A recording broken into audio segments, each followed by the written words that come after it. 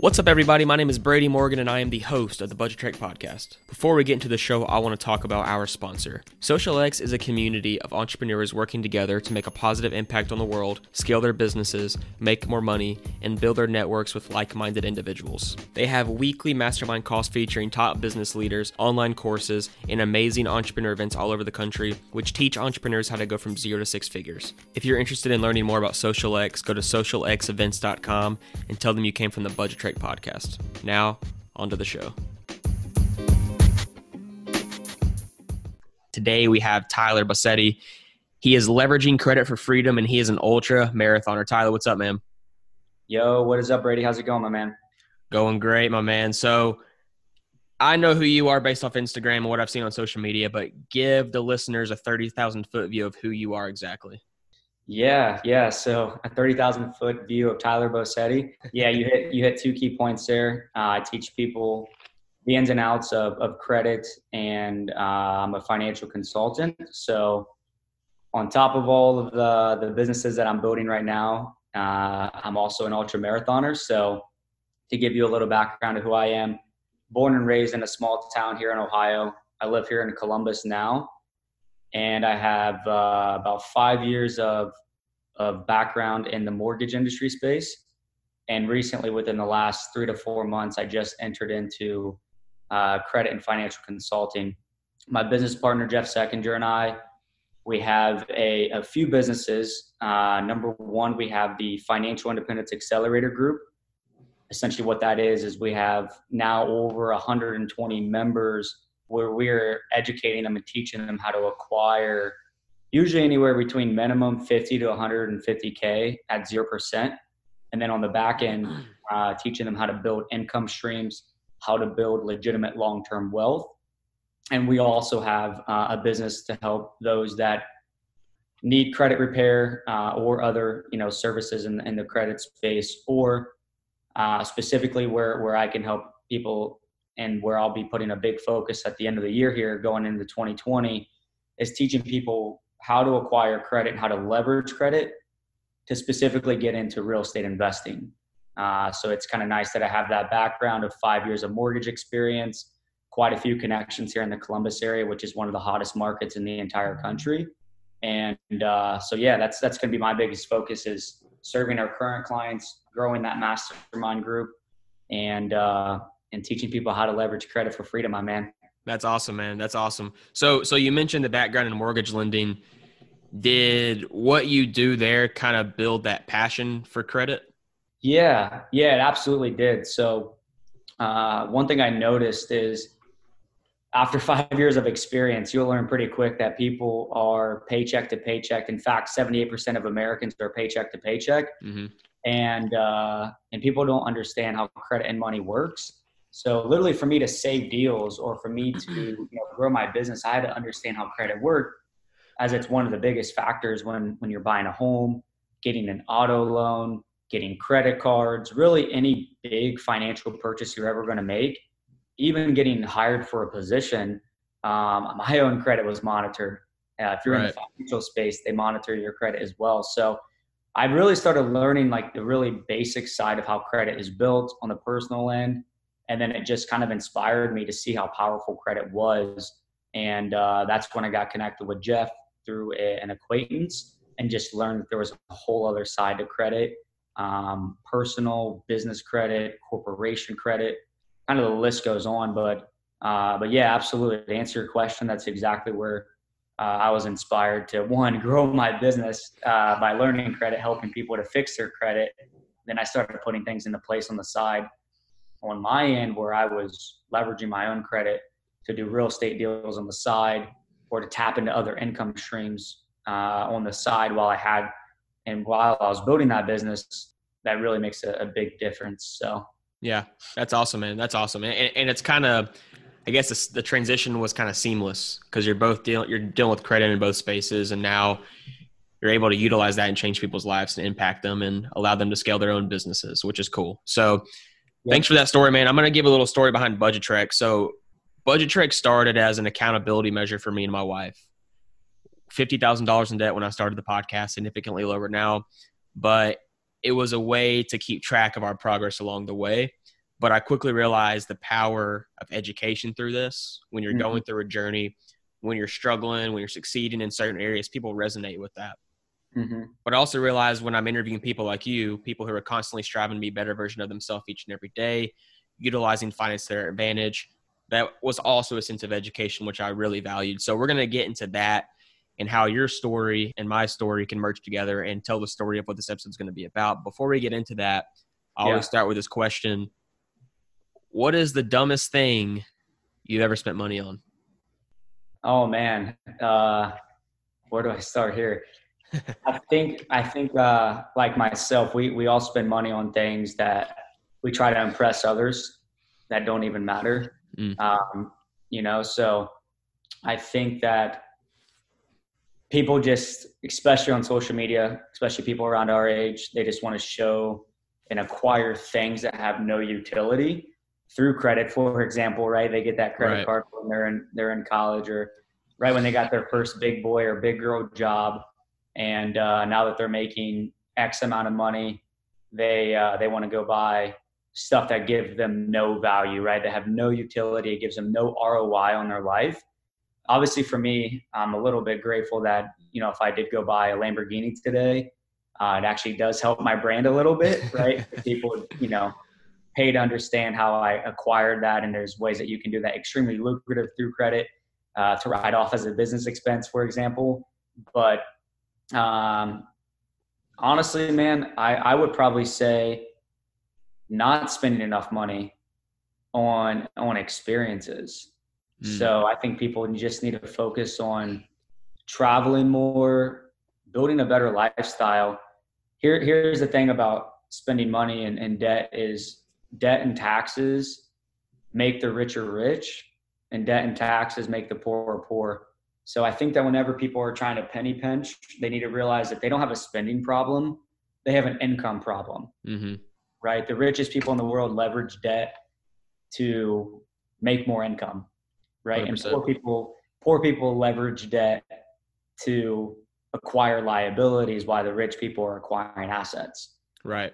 So I think that's one thing I always try to focus on whenever I'm spending money and tracking my money coming in and my money coming out is, okay, how many assets did I actually acquire today or this week or this month, right? And that's where I think you can actually see significant growth over time. That makes a lot of sense. And that was a little bit deeper than the question was calling for, but that was good. That was good because I think too, and I've heard that before, I say that question every single time. And I talk about, me and my wife started $50,000 in debt. It's gone down. And granted, that debt's like stupid credit card purchases and car loans and whatnot. But a lot of people say you can only cut your expenses so much, but you can always increase your income. It's just up to you to figure out how to do that. Yeah, I think whenever you have somebody, especially in my space, like a financial consultant or somebody that's giving you advice about money, I mean, Finance 101 is eliminate bad debt, right? So eliminate high interest credit card debt, move it over to a 0% card, or there's lucrative ways to pull out maybe money from your 401k that has tons of fees, right? There's a few different ways that you can eliminate that bad debt. But I think that it's also hard for me to take advice from people when there's 78% of people walking around that are paycheck to paycheck. So the moment you have somebody telling you to live, or somebody paycheck to paycheck trying to tell you to pinch your pennies, it's like, okay, we have one life from what I understand. So why would I not want to spend more money and have more experiences and bring more value and make more money, right? And help more people along the way. Definitely good to audit yourself. Like we were talking about before we started, auditing your diet, auditing your routine. That's extremely important. But, thankfully I was taught at a younger age that if your lifestyle and your net worth and your experience is not continuously increasing every day, every week, every month, and every year, then you're probably not acquiring enough skills to bring value to people, to make more money, to do all those things that you want to do.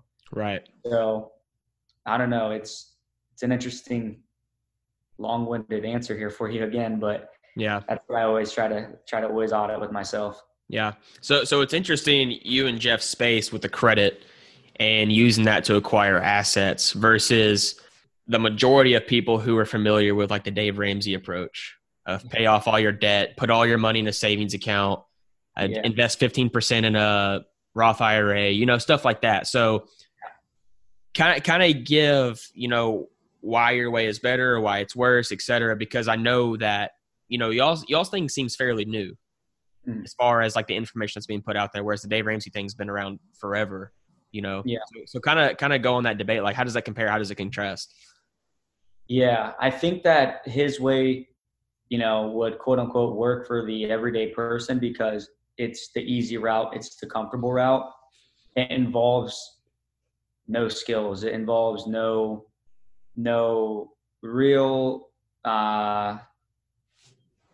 you know, it's easy to get a job, buy a house, which people think is an asset, but it's not because it's taking money out of your pocket.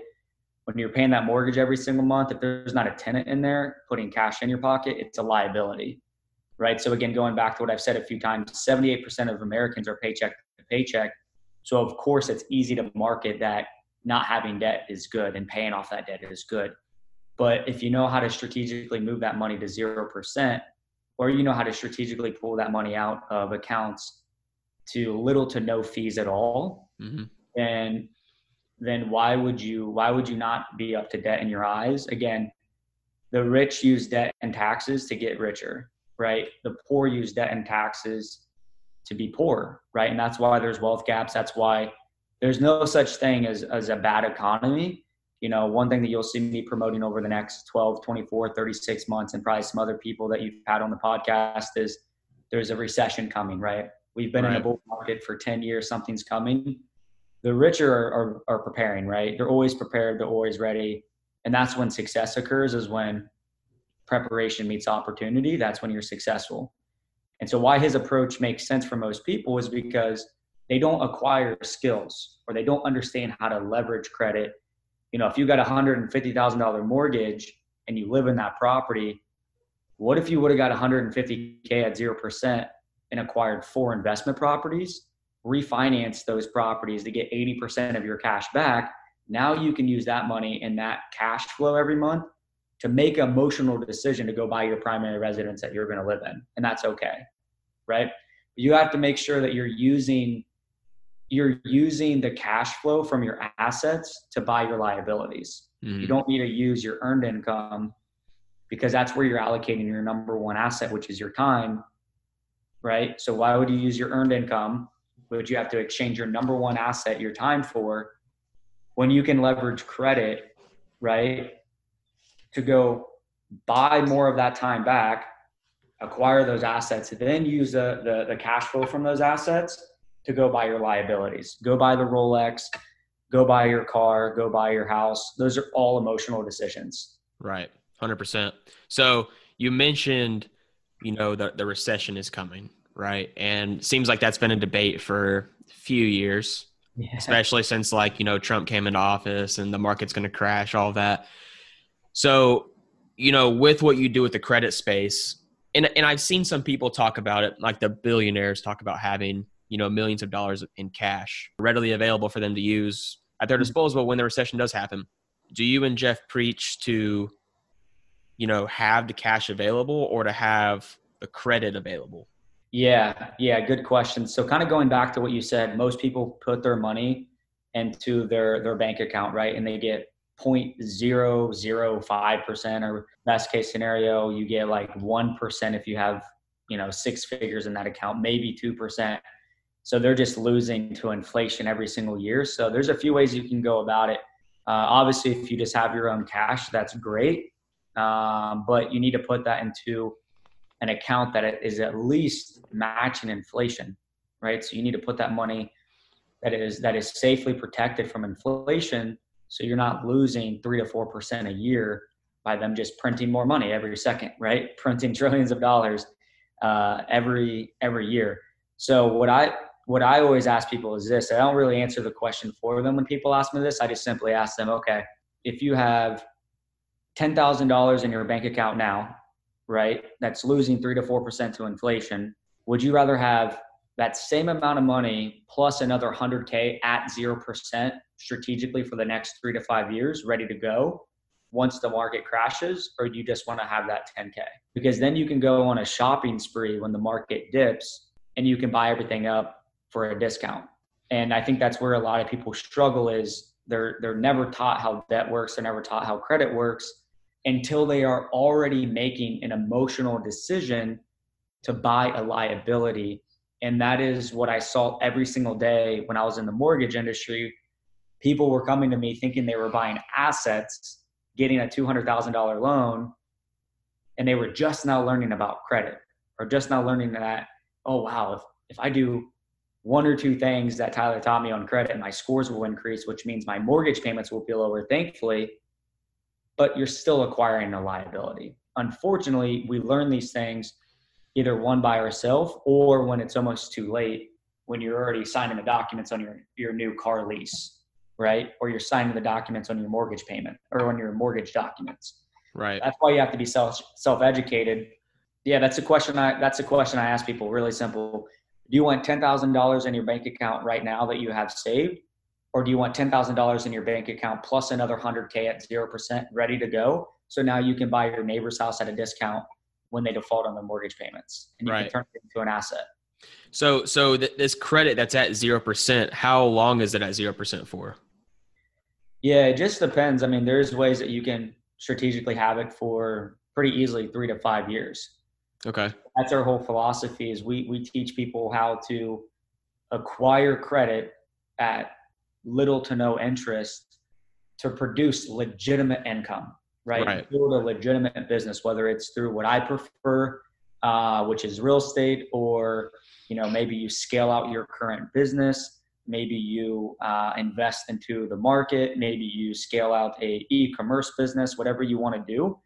None of that credit means nothing if you do nothing with it. Right. Money in general means nothing unless you do something with it. So you have to go produce legitimate income.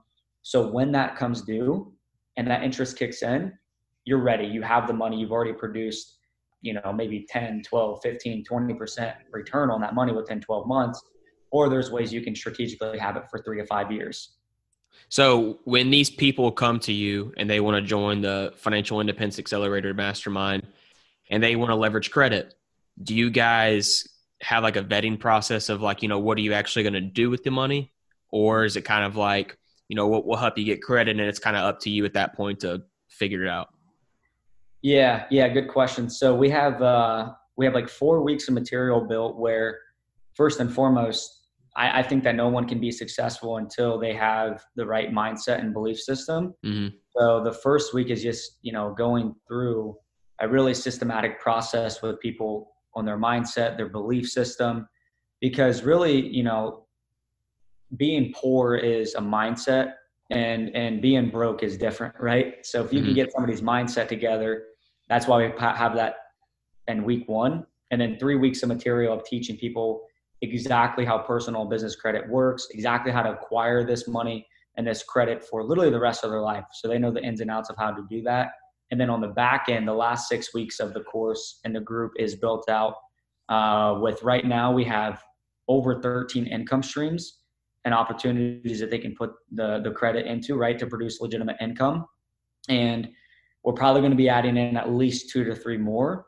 So we've added in so much content since the course was released 2 to 3 months ago. And that wasn't really our game plan from the beginning, but we were like, why would we not add in more material? Everything from having contacts with accountants to how to set up your business properly, how to get into income streams, how to automate it and save your number one asset, how to set up a legitimate account to build long-term wealth. And we're going to be going over more stuff and adding in more material, how to structure like a trust. So there's so much content that we've continued to pump into it as well. You don't really see that a lot nowadays, people educating on the financial literacy side of things. So let's backtrack here. The first time you yourself used credit, what was your mindset behind that? Were you a little scared? Did you know it was coming? Did you know how to leverage it at that point? What kind of walk me through that? I think when it really kind of like sparked in my mind how I call it like the sexy side of credit. That's traveling for free. Mm-hmm. That's really a consequence of everything that we teach. Teaching people how to travel for free. And what's usually marketed a lot on Instagram, because that's like what people want to travel and make more money. That's it. It's pretty simple, right? Most people want to travel and make more money. But when I noticed it was when I think I like signed up for like a Southwest credit card. I hit the spending requirement and I got all the points. And I was like, wait, I feel like I can do this like every few months. I can just get these cards and just travel for free, Yeah. And, but no, I've, like I said, thankfully I've had some pretty good mentors in my life that I've, understood how money worked, understood how credit worked to an extent. Obviously I've grown that skill exponentially in the last 6 to 12 months, but, yeah, like I understood how to use credit to not go buy a single family home to live in. When I dropped out of college, within a matter of a month or two of dropping out of college, I went and used credit to buy a multi-unit property, lived in one side, rented out the other, bought at a good time. A year and a half later, sold it for a $30,000 to $40,000 profit. And that's when things just really started clicking. That's when I started to get some traction. Obviously, all of this started working for you, acquiring these assets, getting that cash flow. Obviously, you would attribute doing that to being able to quit your mortgage job. Yeah, I think that when I really started to learn the extreme capabilities and power of credit was when I audited my time. Right? Time's our number one asset. And I think a lot of us, myself included, we tend to forget that sometimes. Right. You see me on Instagram, you see me talk about that. You see me talk about how are you spending your time? How are you structuring your day? Is it legitimately an income producing activity for your business and for your clients? And when I realized that I was sacrificing my number one asset to get a paycheck or to get a bigger commission, where I could have just literally gone through the sequence that we teach our members and acquire that amount of money in 30 days or a week or two. And I know how to do that literally every 30 days or every 60 days. I'm getting back my number one asset. Now it is my responsibility to gain more skills and make more connections to understand where I need to put that money. Right. So it kind of worked out great where I was doing very well in that space. I understood how credit worked, but then where the light bulb really went off was, wow, I can get X amount of money, which is near what I'm making now, if not more. And I have all these connections and I understand how real estate works, or I understand how this works. I just need to hand the money over. Right. Yeah. And that's how you can build income streams. And that's how you can save and build legitimate wealth, because you're saving the number one asset as well. Yeah. I was reading something about, because obviously me and my wife are on this debt-free journey of all this bad debt we've accumulated, but like billionaires, like they said, do you really think all billionaires are debt-free? Like, no, absolutely not. They wouldn't be billionaires if they were debt-free. So it's just crazy. Cause like, that is more to me like a mindset, being able to leverage a credit, because I feel like, like my parents too, and maybe your parents, and I feel like the generation above us, credit was kind of like a thing you just stayed away from completely. Yeah. But now people like you and Jeff are starting to educate on how you can actually use that. And I've seen Jeff talk about too, how he said all money is just debt anyway. Yeah. So kind of talk about that. Like, what's the philosophy behind that? Yeah. I mean, the government, man, we're printing millions and trillions of dollars every second, right? The moment that I can't remember the president, but back in the 70s, they took us off the gold standard, right? So money just became fake, essentially. So any type of transaction that occurs, it's a credit transaction, right? If you give $1 for somebody's notebook, that's a credit transaction, right? If I at the time in the mortgage industry gave somebody a $300,000 loan, that's a credit transaction. If somebody gets a credit card, that's a credit transaction, right? So yeah, Jeff is absolutely right. Money is just debt. And like I said a few times, when you know how to leverage debt to make more income, then you're going to continue to do that, right? Whenever you get credit, you're just showing that you have the ability to repay. So most people, when they have a mortgage or a home, interest rates are at an all-time low. Rates are anywhere between, let's say, 3 to 5%. Mm-hmm. If you could leverage your home that you have equity in, pull out cash from that property, treat your house like a credit card to scale out your business or to put it into an investment property, that's exactly what the richest people are doing in the entire world. Yeah. Right? Credit's really hard to get when the market dips. Yeah. Right? And there's a reasoning for that. And credit's really easy to get when everything's going well. So people that have financial literacy or understand how credit works, we love when things dip, because we know that we're using somebody else's money to acquire more assets at a discount. Right. And that's why there's wealth gaps, because the wealthier get wealthier during the bad times and the poorer get poorer during the bad times. And that's where you see that wealth gap grow. Yeah. I read something too where they said last recession, Warren Buffett got like insanely richer. Yeah. Because he knows how the system works. But I'm curious to know, because you said, it's really hard to get credit when the market dips.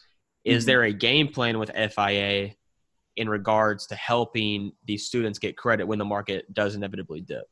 Yeah, well, they're already going to have these relationships built, right, with these banks and these lenders. So they're going to be still serving them on a gold platter, Right.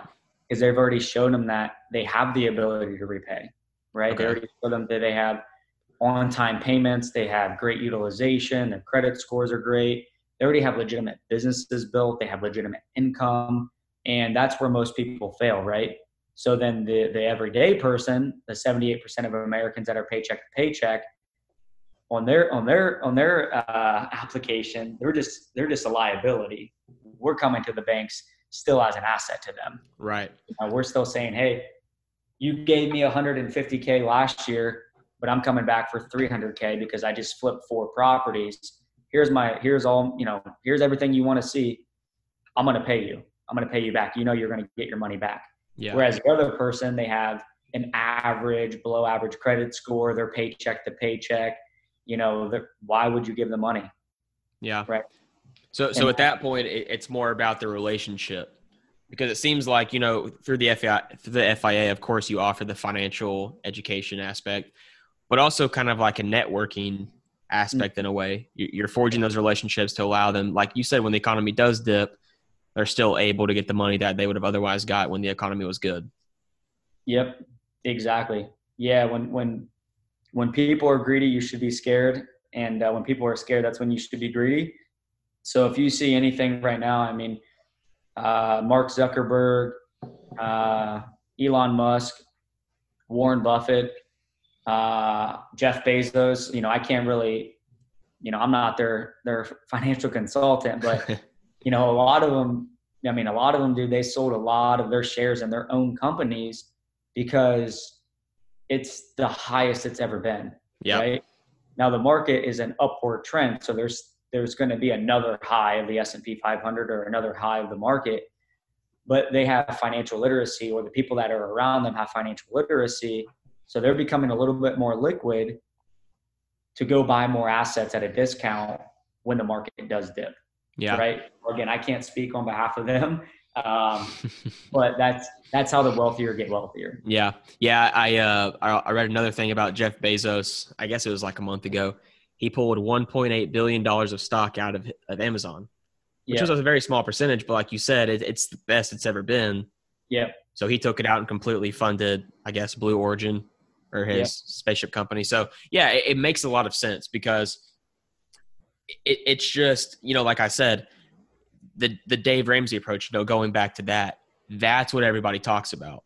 Mm-hmm. It's sexy to be debt free. It's sexy to not have any credit. It's sexy to have, whatever credit score, because you don't have any credit, if that's even possible. But then, then you got you guys coming in saying, credit is actually a good thing. And it seems like credit being a good thing has kind of been under the radar.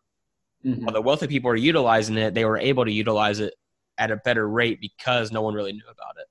So do you think it's sexiness, I guess, if that's the right word, its attractiveness will ever decrease because everybody starts to do it? No, no, because people are still going to use credit to buy shit that gives them no utility. People still are going to use credit to scale out a business that's never going to solve a problem. Right. People are still going to use credit to show people that they're successful on Instagram. So people are going to continue to use credit not in the right way, and that's Right. what we're obviously trying to eliminate. Right. You know, that's why we say we use credit to produce legitimate income and build legitimate businesses. And what that allows us to do is not only build income, but now that also allows us, now that we have a business in place or multiple businesses in place, and this is why I like real estate, is we're now approaching, or now we have the ability to offset our number one expense, which is taxes, right? So when somebody's exchanging, time, they don't realize that if you're working for, if you're on salary, right, and you're an employee, you're working on average 3 to 4 months out of the year for free because of taxes. Right. So even if you still have your 9 to 5, you should go set up a business, understand how to get credit, get into real estate investing, scale out a side business, because now you have the ability to write off some of those expenses, and now you can gain back 2 to 4 months, right, or a month or two of your income from what you just paid in taxes. You just saved yourself 4 months of your life this year, you know? So it's the Financial Independence Accelerator Group is 20% credit. And we cannot stress that enough. You know, that's the attractive side, right? And then we're facilitating the back end to teach them how to put that into places that are going to build legitimate wealth. Yeah. 100%. That's awesome. That really is cool. Because like I said before, you don't really see that nowadays. No. You know, the sexy thing on social media is, how do I start an e-commerce course or business, or how do I start a digital marketing agency, you know? So it's cool because people, and I've said this from the beginning, you know, without money, there's no business. Mm-hmm. And all these people that want to scale these businesses, you have to have money. Yeah. But what you guys are saying is you can build a business with other people's money. Yeah. It doesn't have to be your own. Yeah, exactly. And, we have people come to us every day. That's why we have a funding business as well. You know, if you don't want to be in the mastermind, hey, that's fine. We can get funding for you. But yeah, if you want to, that's why most businesses fail, right? That's why most businesses fail within the first 2 years, because they have no capital. Mm-hmm. So the moment that their business slows down for 2 to 3 months and they're trying to overcome some adversity, or 3 people quit and they leave, you're like, the moment that you start using your own earned income, right, what you're exchanging your time to get in your pocket, the moment you start using your earned income to try to scale out your business, most of the time you're going to be in trouble. That's why we use other people's money. Right. It's really funny to me that people have no problem going to get a $300,000 mortgage loan, or they have no problem getting a $50,000 auto loan. Now, again, you can argue whatever you want to argue about that, but why would you not go get $50K at 0% and get 12% ROI or 15% ROI doing nothing? Right. Right. So it's just hard because it sounds too good to be true. It's never going to be taught in schools because people just, number one, don't understand it, and defeats the whole purpose of having a bank on every block, right? Because they're just going to destroy the other people that don't know how to use it right. Yeah. I've read about the whole school thing about not teaching credit and financial literacy, because if you do that, then people would realize that, college is not necessarily needed, and that half of college is pointless anyway. You're studying the stuff you already studied in high school. And I've read that they think if people learned about what they needed to know financial literacy wise in high school, then the economy would get destroyed because schools would go, dead or whatever. So it's cool. It really is cool because it's something that, like you said, like, not many people know about it. Like, I don't want to know the ins and outs about it. And I'm sure there's millions of others that don't. But to know that, you're literally using other people's money to make yourself money rather than using your own time to make money. Yeah. And here's why, people are scared of what they don't know. Right. right? So Mm-hmm. people are scared of what they don't know, which is credit and money. So when you're scared of something you don't know, you're never going to take action on it. If you understand credit and money and you know how to take action on it, then you understand its power. Mm-hmm. But again, if you don't understand how to put that into an income stream, you don't understand how to operate a business, you don't understand where to allocate that money and credit, then it's just as good as not having it in the first place. Right. People are scared. That's why people just ignore it. Yeah. They just turn on Netflix and say, that's a tomorrow problem, right? I'm getting paid on Friday. Let me go just drink my sorrows away this week and maybe I'll figure it out next week, right? Yeah. So that's why it's a problem. And that's why it's always going to be an issue, because people are scared of it. Yeah. 100%, dude. 100%. So let's go and switch gears here, because I got a question that I think really exemplifies the podcast. So obviously this podcast is about struggles, successes, and everybody's been through their fair share of struggles. I mean, we all have. So, I'm interested to dig deep into this aspect of the show of, like what is the worst financial situation you've been in, before this whole credit thing, before you're doing what you're doing now. What's the worst situation and how did you get yourself out of it? Yeah, man, really good question. It kind of goes back to I was thinking about this when you asked me where I spent. What was the question? Like, where do you regret spending your money? Like, Dumbest purchases. Yeah. Yeah. So kind of going back to one of the best and worst times of my life was when I did drop out of college to pursue the mortgage industry. One of the first things I did was I went and bought that multi-unit duplex property. Mm-hmm. And to make a super long story short, half of the unit on my side actually burned down and I lost everything. And it was, wow. Yeah, it was a 3-bedroom place. And I bought a lot of stuff to fill that place up, right? Started making a little bit of money. I have a property, a real asset. Things are going well. And that's where I really made a huge just overall life shift was, it doesn't really matter how much shit you have in your house. It's a matter of how much quality you have in your house. And so there for a while, I mean, I was dealing with insurance, dealing with the whole investigation of everything. So not that I was by all means not paycheck to paycheck. It definitely just put things into perspective. Mm-hmm. It just reiterated even more that, hey, what you did, thankfully, I mean, I've been working, man, since I've been like 10. Yeah. Shuffling sidewalks, working at family businesses growing up, ran a business in college. I've always worked, and I've always had this hunger for having money because I correlated it to safety. Mm-hmm. Right? I always correlated it to if shit hits the fan, if your place burns down, you're prepared. But I think that it just reiterated to me that this is why you produce multiple streams of income. This is why you protect yourself with wealth accounts. So when things happen, which it will, right? Your cat's going to die. Your cousin's going to die. Your cousin's going to need $5,000 from you.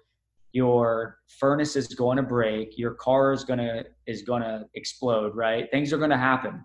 But if you're not prepared, then that's when you're going to be in tons of trouble. Right. Yeah, it's interesting because, I was thinking about that the other day. The whole Dave Ramsey thing, keep going back to him, is to have that emergency fund. Mm-hmm. So do you guys preach to have like cash for an emergency? Like say business goes under, you can't get credit, whatever. Then what at that point? Yeah. Do you say, hey, you need to have some cash just in case stuff happens? Or do you say, hey, use credit at 0% while you still can? Yeah. I would always recommend, everyone's risk tolerance is different, right? So you have to be a little cautious whenever you're talking to somebody. And so I always audit somebody's risk tolerance, right? Let's say on a scale of 1 to 10, how risky are you? 10 being super risky, 1 being you're scared, right? You're super scared. If you're a 5 or above, I always recommend, hey, you probably only need like maybe 1 to 3 months of reserve set aside. So what I mean by reserves is if it costs you $3,000 a month to live from all your expenses, then, you need to have anywhere between maybe $3,000 to $9,000 in your account, right? And it's But cash. yeah, it's cash. Okay. But what people don't realize though is you can put that money into like a mutual fund account, let's say at Charles Schwab, and to a mutual fund that matches inflation. And in a matter of a click of a button, it's back in your bank account in 2 to 3 business days. So you're still liquid, but it's just not getting hit by, instead of you having $10,000 and getting 0.005% on that money, you could have it sitting into an account and at least matching inflation. So as the government prints more money, that $10,000 is still worth $10,000 a year and a half later when your car does break down. So I still think people should definitely be liquid to an extent, but if you're not putting that into legitimate investments that have a proven ROI, then you don't necessarily even need it. It's just there for those emergency expenses. And then if you understand how credit works, you always have credit readily available for emergencies. You have credit available for opportunities in business. So yeah, to answer your question, you need to get it out of your bank account though, and you need to get it into a mutual fund that's at least matching inflation. Okay. That makes sense. I try to go broke every single month. I literally try to sweat by the end of the month. Like, oh man, if one of my payments goes through, is it going to go negative? Right. Because I want at least every penny of mine, earned income, passive income, credit. I want everything to be allocated in a specific area. So do you have, say, like your fixed expenses, like living expenses coming out of a checking account and then you use credit for everything else? Or do you have those coming out of a credit account as well? So anything that I'm spending money on my personal or business, I'm using a credit card that will give me an incentive to do so. Right. So maybe it gives me, some cash back. Maybe it gives me 4 times the points, depending on the spending. And it also, what people don't realize too is it allows you to audit yourself as well. Mm-hmm. Right. It's super clean to be able to log in on 1 or 2 apps and track exactly where all your spending is coming in where all your income's coming in and where all your expenses are coming out. So I try to put every single penny on credit cards to get those incentives and the perks of the credit cards, right? And then my earned income, what I would exchange my time for somebody to pay for my service, right? Or my product, I'm putting that into long-term wealth accounts that I don't necessarily need until I'm ready to pull from it to make bigger leaps when the market dips, right? It has a very safe, proven ROI. And then all my passive income is just keep building my businesses and keep investing and buying some dumb shit from time to time. So you have this system kind of like on automation? Yeah. Okay. Yep. Yeah, that's the power of technology right there, man. That's the power of systems and processes is that's where you can also save yourself millions of dollars as well. Yeah. As, most people, not that I have anything bad to say about these massive companies, right? But that's actually where I had a big learning point is I was allowing somebody else to manage my money for me, assuming that it was in my best interest. And I quickly realized after I became more financially literate that, wow, this person managing my money at a 3% fee, I can go manage my money for a less than 1%, if not less than 0.5% fee. Mm-hmm. And every $300 to $400 a month that you would contribute into the same exact account is going to be worth $1, $2, $3 million more by you just literally setting up this account in 15 minutes. It will automatically come out of your account. There's nothing, you set it up one time. And if you check it 25 years from now, it's going to be worth $3, $4, $5, $6 million versus if this company does it for you, it's going to be worth maybe $1 million or maybe $2 million. Yeah. Right. Yeah. I interviewed an individual who was trying to create his own investment strategy and get it approved. But he ran me through a spreadsheet of the fees that, wealth advisors actually charge. He's like, it's insane, but they don't tell you that. They just say, hey, it's a small percentage. Don't worry about it. But over time it adds up. And I think people honestly have a fear of managing their own wealth as well because they think that I can't do it. I don't have the time to do it. So I'm going to pay someone else to do it But what you're saying is you're paying someone else to do it and you're losing millions of dollars in the process. Yep. And I think here's the thing though, man, is like, hey, if you're doing something, great. If you're at least doing something with your money, I'm not going to I'm not going to judge you. I'm not going to say, oh, you're an idiot, right? Blah, blah, blah, right? Because I mean, I had somebody manage my money as well. Mm-hmm. Just thankfully, I figured that out when I was 21. Right. I was looking at the numbers and I'm like, wait, first off, the person that's managing your money, do they even know about these fees? How much money do they make? Right. I think that anybody that you're doing business with, you need to be inspired by them. Mm-hmm. Right. And the fact that I was probably making more money than them, probably knew more than them, that was a problem. Right. And then the funny thing is when I went to pull my money out, I got hit with all those fees. Right. But that's how you learn. Right. And that's how I can justify it. And that's why, hey, if people don't want to work with me and they want to work with the broker, who cares? I know that my process works, my work, and that's okay. But it's kind of like the too good to be true, right? If I just systemize and automate everything, I'm going to have $2 to $3 million more, and that's it. People are emotional, right? We're human beings. We're emotional, and you got to just think logical. Yeah, and it seems with this whole credit space, it's massively emotional getting into it because you're thinking. You know, I'm just saying from like my perspective, you know, if I were to go and get a $200,000 line of credit, like that'd be pretty emotional for me because I'm like, wow, like that's deep, you know? And I think that's what sways a lot of people from creating that long-term wealth that they can create. They just limit themselves. And like you said too, like, you know, not knocking anybody. If you're doing something, that's great. Right. Yeah. But what you're saying is there are better ways to do it. Yeah, exactly. Like, I'm never going to bash anybody if they're working with that's why the companies are massive. That's why the companies are worth millions of dollars, right? Mm-hmm.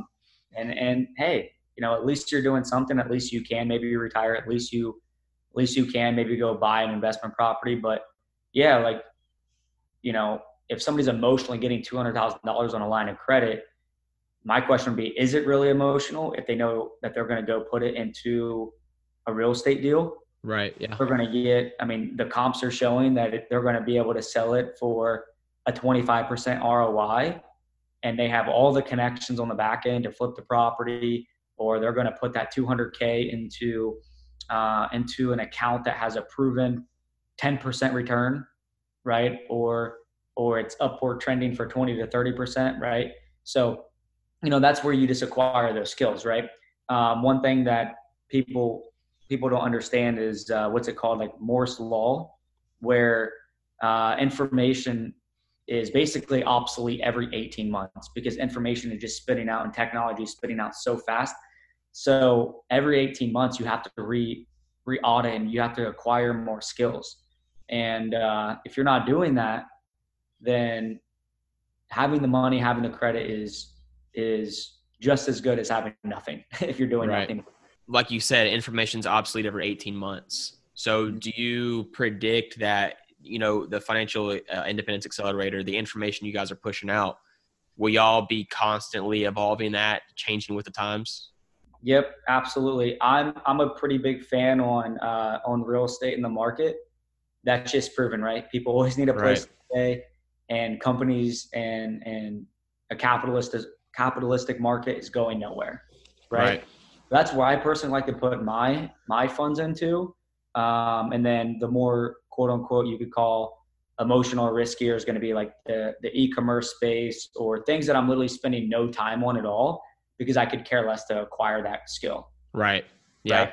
I just leverage somebody else's money, somebody else's time to get passive income. But the actual skills that I want to know that I know that have been in existence forever is real estate in the market. Yeah. Right. And that's what we want to continue to provide value. And that's why, you know, we're going to take over the credit and financial space is because we're building a network of information that continuously gets updated, but we're also building a network of people that bring more information and skills into the space as well. And that consequence is growth. Yeah. Awesome. 100%, man. So we'll go and get wrapping up. Obviously, I know what your answer is going to be, but go ahead and reiterate it. what is your number one piece of advice for people, you know, mid-20s, wanting to get their start on the path to entrepreneurship, building a business, et cetera? What do you think I'm going to say? I'm actually curious. Something about credit. Just throwing that out there. Yeah. Yeah. No, I think actually, I think that you need to, on your path to entrepreneurship, you need to be real with yourself, and you need to understand that there's like 30 million entrepreneurs in the United States, and about 90% of them are a one-man show. So you have to continue to acquire skills and bring value to the table and continue to scale. So the moment that you think that you are spending your number one asset, which is your time, to try to work on your business, right? That's going to get you nowhere. You have to continue to hire. You have to continue to put people and processes into place to scale. And how you can do that is, through credit, right? You can use other people's money to hire. You can use other people's money to generate more income. But I think that's one thing that people have to understand, that most entrepreneurs are self-employed, and self-employed people pay the most amount of taxes, which is your highest expense. So you can leverage credit to alleviate both of those problems. Yeah. So I don't know, man. It all starts with the mindset as well. Being an entrepreneur is a mindset, and you'll get crumbled if you're not disciplined with yourself. Mm-hmm. No, 100%. Doing this podcast, it's 3 months old, but it was being real with myself. Like, what do I actually want out of this? What am I actually good at? What am I not good at? Can I, talk to the Grant Cardones? No, I'm not there yet. But, leveraging the skills I'm acquiring along the way to get to that point is the key there. And I think too, with mindset, is just knowing like you're going to fail. Mm-hmm. And I think a lot of entrepreneurs, like you said, like they fail one time and they're done. That's it. Yeah. Yeah. I mean, I had so many people tell me, well, first off, I think when people make a big transition like I did, they left basically a family type environment, and I had a great opportunity in the mortgage business. I have nothing but love for that company and the people there and the mentors there. But I think what I recognized was people during my transition and still today, because it's only been 2 to 3 months, they're like, hey, if you fail, you always have a place here. Hey, if you fail, you can always do this. If you fail, right? And that's when you already lost, right? That's when you already lost. Like if my funding business, my repair business, my real estate business, the FIA group, if all of that fails, then okay, do better, get more skills, right? Mm-hmm. And I think that's where people have a poor mindset. They're not willing to sacrifice. They're not willing to be disciplined with themselves. So then they can't sacrifice for their business, and they can't be disciplined for their business. So then they bring no value to a community or the marketplace, and that's why your business never succeeds. Mm-hmm. Yeah, I think when people give themselves a second option or a backup plan, already in their head, they're saying, I'm probably going to fail, like you say, it's mindset. Yeah, you've lost already. Yep. So like you said, if this does fail, if your real estate business fails, if this podcast fails, which I have a 9 to 5, I do have a backup plan. But if anything else fails, you should just quit, dude. Yeah, just get better. Quit, join FIA. We'll get you credit, and I guarantee that we'll match your income, if not exceed it, in 30 to 60 days. If we don't, we'll give you your money back. Well, we can talk about it off recording. But awesome, man. So where can the listeners find you on social media? You can find me on Instagram at Tyler Bossetti. That's TYLER BOSSETTI. Apparently, I need to get on TikTok as well. I have an account, but I don't get it, man. But yeah, man, I usually just use Instagram. I use Facebook as well. But yeah, definitely Instagram a lot more. Awesome, man. Guys, hit up Tyler on Instagram and Facebook. Appreciate your time, man. It's been awesome. Absolutely. Thanks, Brady.